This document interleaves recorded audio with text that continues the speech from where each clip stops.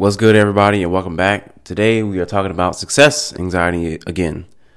A couple of weeks ago, I created a podcast called The Battle Against Success Anxiety, and I thought it was a pretty good position that I took. I'll restate it in a second, but I learned something else that I want to share with you, and yeah, that's why we're doing this again.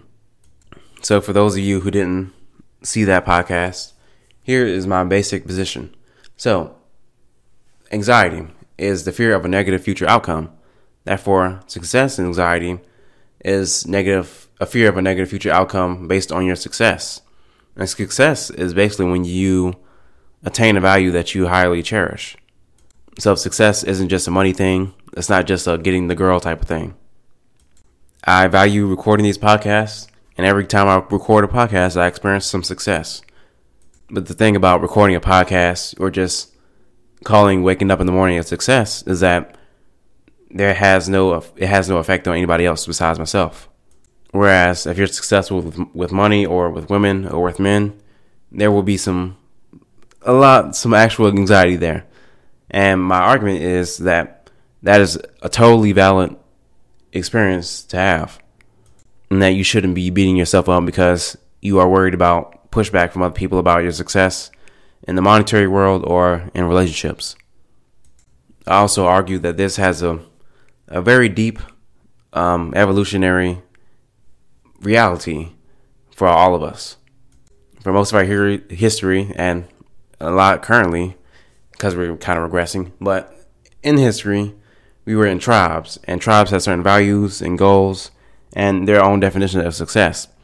If you were to stick your head out and do something different and actually achieve success in any realm, that would have been very, very bad for your genetics. AKA, you probably would have been killed. So it is not surprising that we still have this feeling that if we stick our head up, we become financially successful, we become world renowned or something like that, that people will attack us, because they actually will.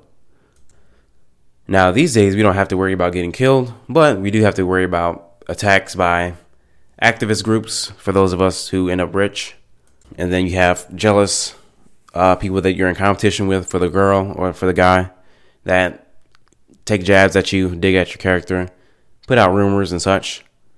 In terms of making money, it's a lot more dangerous to stick your head out because, the average American, 76% of Americans live paycheck to paycheck, and they're all pumped up with this propaganda that the rich people are bad and that they're the one who takes their money from them, and et cetera, et cetera. Although they complain on the devices that they bought with their own money voluntarily and, other such contradictions.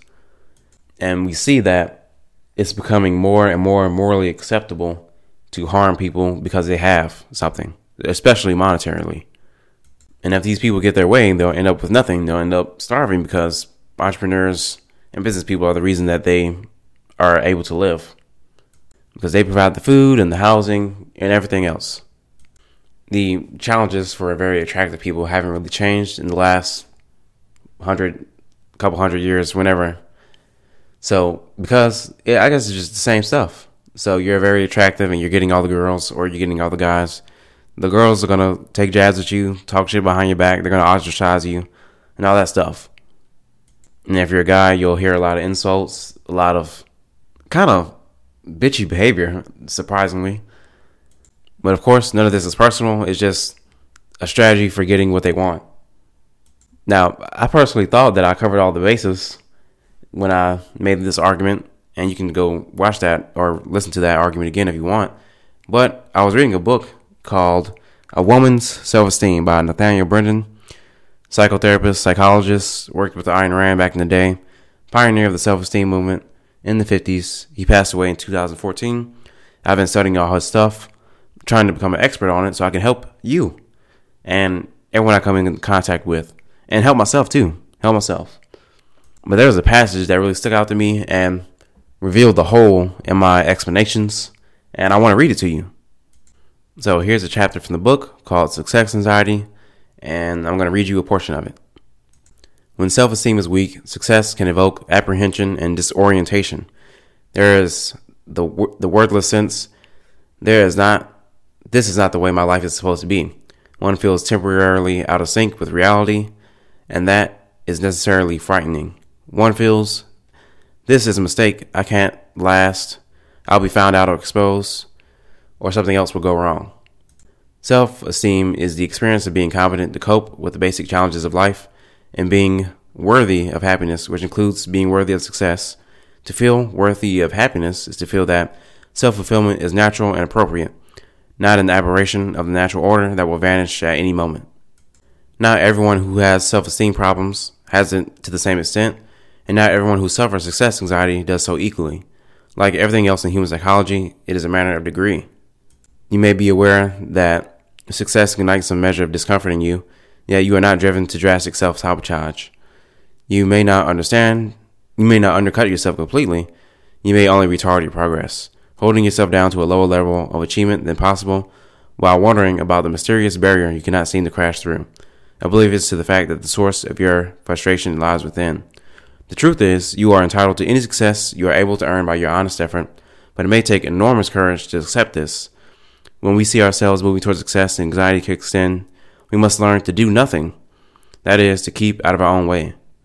We must learn to breathe into our feelings, to allow them, to watch our own process, to enter into the depths of the experience while at the same time being conscious witness to it, and not to be manipulated by anxiety into behaving self-destructively. Then, in time, we can build a tolerance for success. We can increase our ability to handle it without panicking. We must learn to recognize anxiety when it arises. We must learn to identify the ways in which we tend to self-sabotage so that we can make a conscious effort to abstain from doing those things. And that's it. What did you think about it? I thought it was very enlightening, and it revealed a big hole in my theory. And there was another definition of success anxiety that he presented in this chapter that I want to read to you. He says, it is the dread and disorientation that persons of an inadequate self-esteem experience when career or work life go well in ways that conflict with their deepest vision of who they are and what is appropriate to them. Oof, big oof. So I think my theory doesn't contradict his in any way, so I will add it to my definition of success anxiety, which is the fear of a negative future outcome when it pertains to success being the attainment of your values.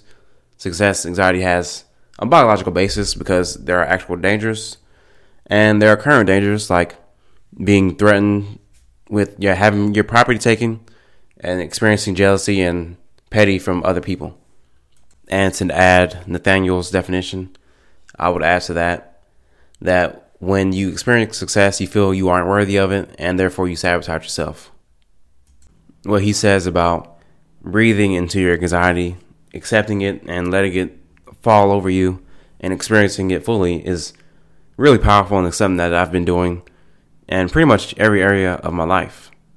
Anytime that I'm by myself and I feel anxious or some type of emotion that is, quote, negative, I just sit back and I let it come over me, and I try to figure out where it's coming from so I can stop it in the future. And since I've been doing that, it hasn't been happening as often, and I feel great, and I hope that you take it upon yourself to do the same for yourself. And you owe it to yourself. You owe it to yourself, to your future self. You owe it to your family if you have a family, or the family that you're going to create if you haven't created your family yet. With that being said, I think this was pretty valuable. Hopefully you feel the same. But until next time, peace out.